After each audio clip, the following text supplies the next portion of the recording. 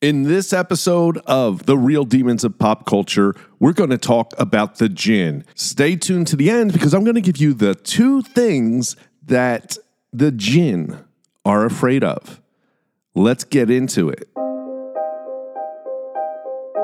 It burns! Oh, it burns! They're coming to get you, Barbara.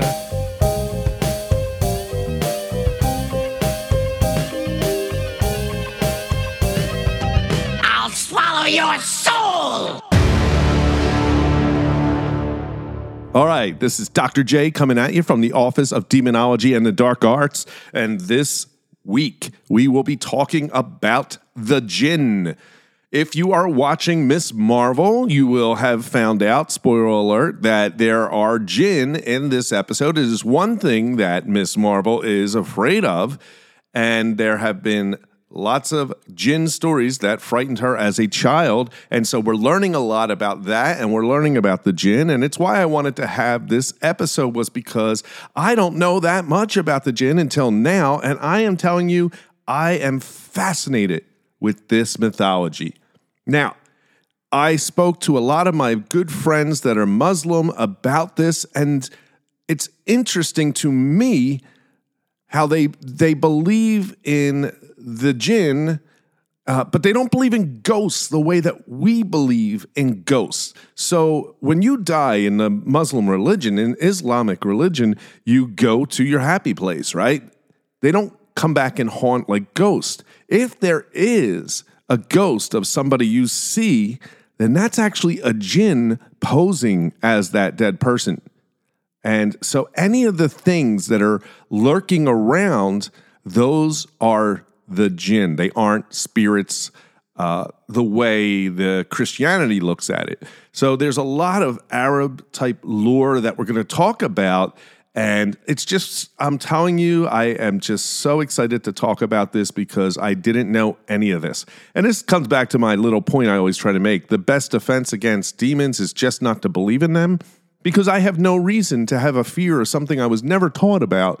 You fear things that you're taught, you know, whether you believe in the Jinn or not. If you believe, okay, you might have a reason to fear. I grew up my whole life not knowing about the Jinn because I was raised Catholic, and there were other demons that they taught us about that other religions don't fear. So whatever you're taught, that's what you're going to fear. If you just stop believing in it, you just won't have to fear it anymore. So let's get into the Jinn. In addition to Miss Marvel, Netflix has its first Arabic original series called Jinn. And I started watching that. I am super excited to tell you that it is pretty good. It's set in Petra, and these kids, they attempt to save the world from the Jinn. And it seems simple enough. So if you haven't watched it, I definitely think you should watch it in the original Arabic and use subtitles because it feels weird when you're not, but that's up to you. I like subtitles. So the Jinn date back to pre-Islamic Arabia. And those Arabs of that pre-Islam time, they would have a whole set of exorcisms to protect themselves from the evil actions of the Jinn. So they would have ways of using things such as beads, incense, bones, salt, charms, and they would be written in Arabic, Hebrew, or Syriac. They would also hang things around their necks, maybe dead animals' teeth, such as a fox or a cat, to frighten the Jinn. And that is not the 2 things I'm going to give you at the end of this episode, so stay tuned. The 2 things that definitely would frighten the Jinn. But what are they, right? Are they ghosts? Well, they're actually beings, like a species or a race that has been created. They were created before man out of a smokeless fire. It's super cool, a smokeless fire. So already, like, this sounds awesome. They're also from another dimension. So they live in this dimension, and it's almost like, and you see this in Miss Marvel, where they kind of show you these, you know, there's a Jinn world that's kind of same place where we are, just that we don't see it, but they can see us. So you can't see them, but they can see you. And Jinn means hidden from sight. So that's where we're getting that word. There are different spellings, Jinn, Jinn. There's Djinn, Djinn. We also have genie. Now here's something I never put together. That Aladdin and the genie, that the genie is just another way of saying jinn. Jinn is plural, I believe, and genie is singular. So we went from genie to genie. And so there are different types of jinn, and the genie is just one type. But I grew up, I never really believed in genies. So that's going back to my thing where am I supposed to all of a sudden fear the jinn because I never feared genies, right? But if you were raised in that culture, you do take this stuff seriously. And the Muslim community is huge. So billions of people probably all buy into this jinn. There's an author, El-Zine, and he has a book that I actually want to pick up, and I think it's all about the jinn. Statement says, one can't be Muslim if he or she doesn't have faith in the jinn's existence. Because they're mentioned in the Quran, therefore it's real. If you are a believer in the Quran. So that's what El-Zine, I'm not sure I'm pronouncing that name right, but E-L-Zein, it could be El-Zine or El-Zine. The pagan Arabs, big believers in the occult, worshiped jinn long before Islam was introduced in the 7th century, believing that the spirits were masters of certain crafts and elements of nature who had the power to turn plots of land fertile. They're believed to both interact with humans in our reality and lead their own lives in a separate realm. This is really interesting because the jinn have their own lives going on. And most jinn are not evil, and most jinn go about their day and don't worry about humans whatsoever because we're beneath them in their opinion. But literally, they do all the things that we do. They eat, they drink, they sleep, they procreate, they die. But they can also appear as animals. They can shapeshift into humans. Now, they cannot appear as the Prophet Muhammad. And so if you ever saw Muhammad, it's Muhammad because we know the jinn can't fool. But the jinn can fool other people with this. And lots of times they shape into snakes and dogs. And I'm going to do a YouTube live little lesson on 5 types of jinn. So that'll be coming up later this week. So if you're not following me on YouTube, go over and hit that YouTube subscribe so you'll be notified when I post that live. Jinn can also possess you. So if you get possessed by jinn, you do need an exorcism, and you'd have to go seek someone who's high up in the religion to help you with those exorcisms. Jinn also have free will. This is another super fascinating thing to me. They can choose not to believe, right? So jinn, Satan, for example. Now, they spell Satan a little different in Muslim. It looks like Satan or whatever is Satan's type of jinn who no longer believes. They thrive in deserts or graveyards, large bodies of water. They are lower in rank than angels. We know that they think they're better than humans, but angels are better than humans, but jinns are not better than angels, so it would go angels, jinn, human in the hierarchy there. Man is made out of clay, according to these religious traditions. And so you ever heard that thing from, dust to dust, that when we die, we go back to earth? Well, when the jinn die, they go back to flame or fire or smokeless fire, whatever that is. Some people believe you can detect them with the EMF fields in those ghost hunter shows. You always see them using that. It is possible, if the jinn are real, that they are detecting jinn because they're that smokeless flame that is like energy. They have no original shape, but they have the ability, like I said, to take the shape of anything, and dogs and snakes are their favorite. Or maybe something that terrifies a human. They also live in this parallel universe, as I said, that gives them the ability to see into our dimension without being seen by us. However, they can be seen by certain animals. So you ever see it like where the dog is barking at something, you're like, what the hell are you barking at? There's nothing out there. Is it? Is it? It could be. They're barking at the Jinn. Oh, that is creepy. I remember one night, I have a dog who doesn't bark much, but my dog will bark when someone's outside. And sometimes in the middle of the night, my dog will get by the door and just be like, grrr, grrr, growling and barking. And I look out and there's nothing out there. Maybe the Jinn are outside. Now, they're super strong. They have the strength of 40, 50, 60 human men. They can turn mass into energy and back into mass. So according to the Solomon story in this Muslim tradition, is that he was the only one that was given power over the Jinn. And since that was the case, he put them to work. And the Jinn built Solomon's temple, which is just fascinating to me that he had this power. No one else has been able to do that. Nobody else ever will. So if there's somebody running out there saying they can control Jinn, they can't. That doesn't mean you can't work with the Jinn. You can.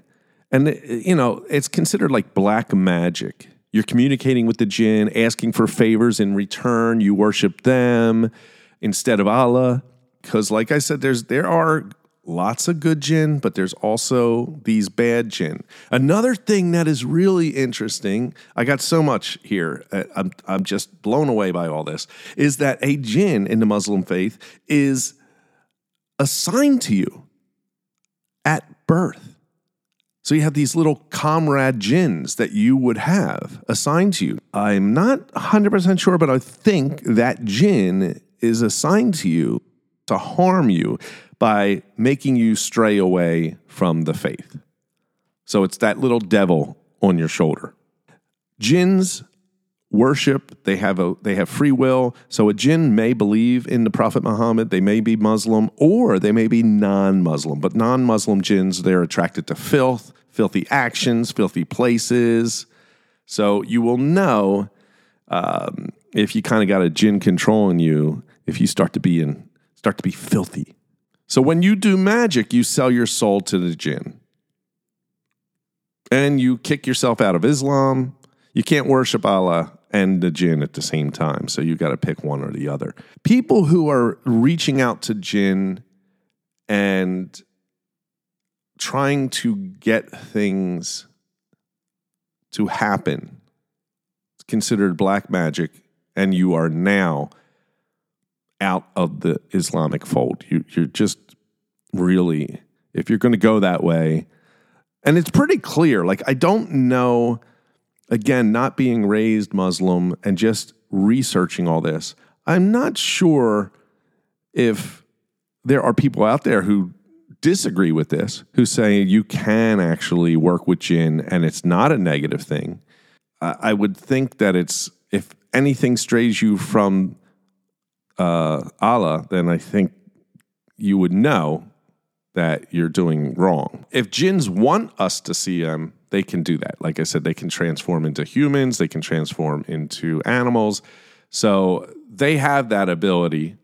And like I said earlier, they can appear in the form of dead people. So ghosts and spirits do not exist. They're actually Jinns taking the shape of dead people. In Islam, people do not come back to this world. They move on to the next. They don't look back. And that is how we know that it's a Jinn, because there aren't ghosts. So this is something that I just never grew up knowing or thinking about. If there was a ghost, it was from a human prior. Now, I do see a difference between like a demon and a ghost, right? And a demon could be a Jinn, but any of these beings that are out there in the Muslim faith is a Jinn, right? There's not ghosts like we think about ghosts. Very cool stuff. We know the story of Aladdin and Aladdin's lamp and the genie and all of that stuff is from the Arabian Nights stories, the 1001 Nights, I think is another name for it. And there are different types, lots and lots of types of jinn. And like I said, I'm going to do a live on 5 types, but each type of jinn, they have different specialties, different powers. Some jinns can run through you, just like your blood runs through you, and give you thoughts. They say that jinn eat our leftovers, like the bones of fish and chicken. It's not scary, it's just that's apparently what they do. Although I find that interesting. Why would they eat our leftovers? I mean, if they have their own lives and they're going out and doing their thing, they eat, they drink, why would they want our food? Now, a really interesting story is there's this girl who claimed a bully at a boarding school nearly choked when her tongue swelled up after she broke another student's necklace. There was a bully. The bully broke another student's necklace. Now, the student in question began speaking in a male voice, claiming to be a jinn who traveled from afar. Only later did the parents reveal that they bought the jewelry from a shaman specifically to hold in this malevolent spirit. So it sounds like to me, there's these kids at school. One has the necklace because the parents tried to keep the jinn under wraps, and one of the bully broke the necklace, and that released the jinn. And that's why I guess since they're saying it in a man's voice, it was a different voice and it was malevolent.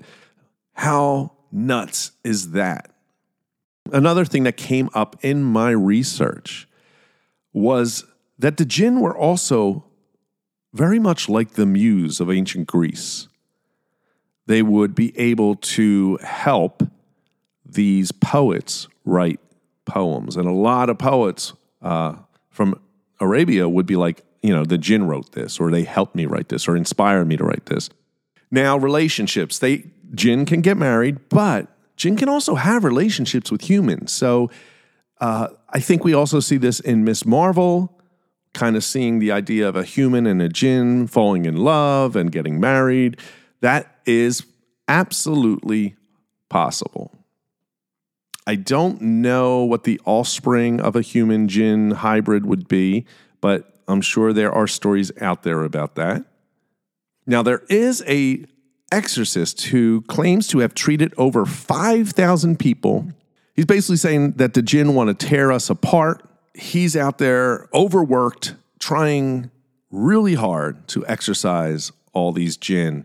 There are some places that claim there are tons of demonic, is it demonic? I don't know, jinn possession going on. I think the one place is called Bala, Bahla, where there are tons and tons of exorcisms needed. And now I'm going to give you the 2 things that the jinn are said to be afraid of. So you want to defend yourself against the jinn? The number 1 thing is iron. Iron, maybe you can get like an iron necklace or something like that. Any type of iron the jinn are afraid of. And secondly, they're also afraid of wolves. So get a pet wolf. I think that would help. If you love this type of content, I want you to go to my Facebook group, Monsters, Magic, and Mayhem. It's a free group. You just go into it, and we can discuss further about these podcasts. So the Facebook group is available on all my links. You should find it. It's also in the show notes. It's brand new. We're just getting started. So everybody who's listening, go find the Facebook group, Monsters, Magic, and Mayhem, and let's continue these discussions in the Facebook group. I really want to get these things going. I know so many of you have some great input to provide. And also, let's pick the next episode together sometimes. I know if I'm talking about the jinn, there might be some people out there who could fill in. And maybe you have some questions that other people can answer in the Facebook group. So this is what I really am hoping you can do, is join the Facebook group. And if you have any questions, you can find me at Twitter at James Ippoliti. and just send me a tweet. And we have 2 weeks, and I don't know what the next episode will be, but if you join the Facebook group, we can discuss it. And I really want to say I appreciate everyone who listens, and I hope you spread the word. And if you are on Apple Podcasts, please, please, please, please write a review, hopefully flattering, because that helps the show. All the reviews I can get will just help us grow the community. All right, everyone. Peace. Be sure to follow me on TikTok at James Ippoliti. I'll be back in 2 weeks with a brand new episode. The Real Demons of Pop Culture is a Guerrilladelphia production.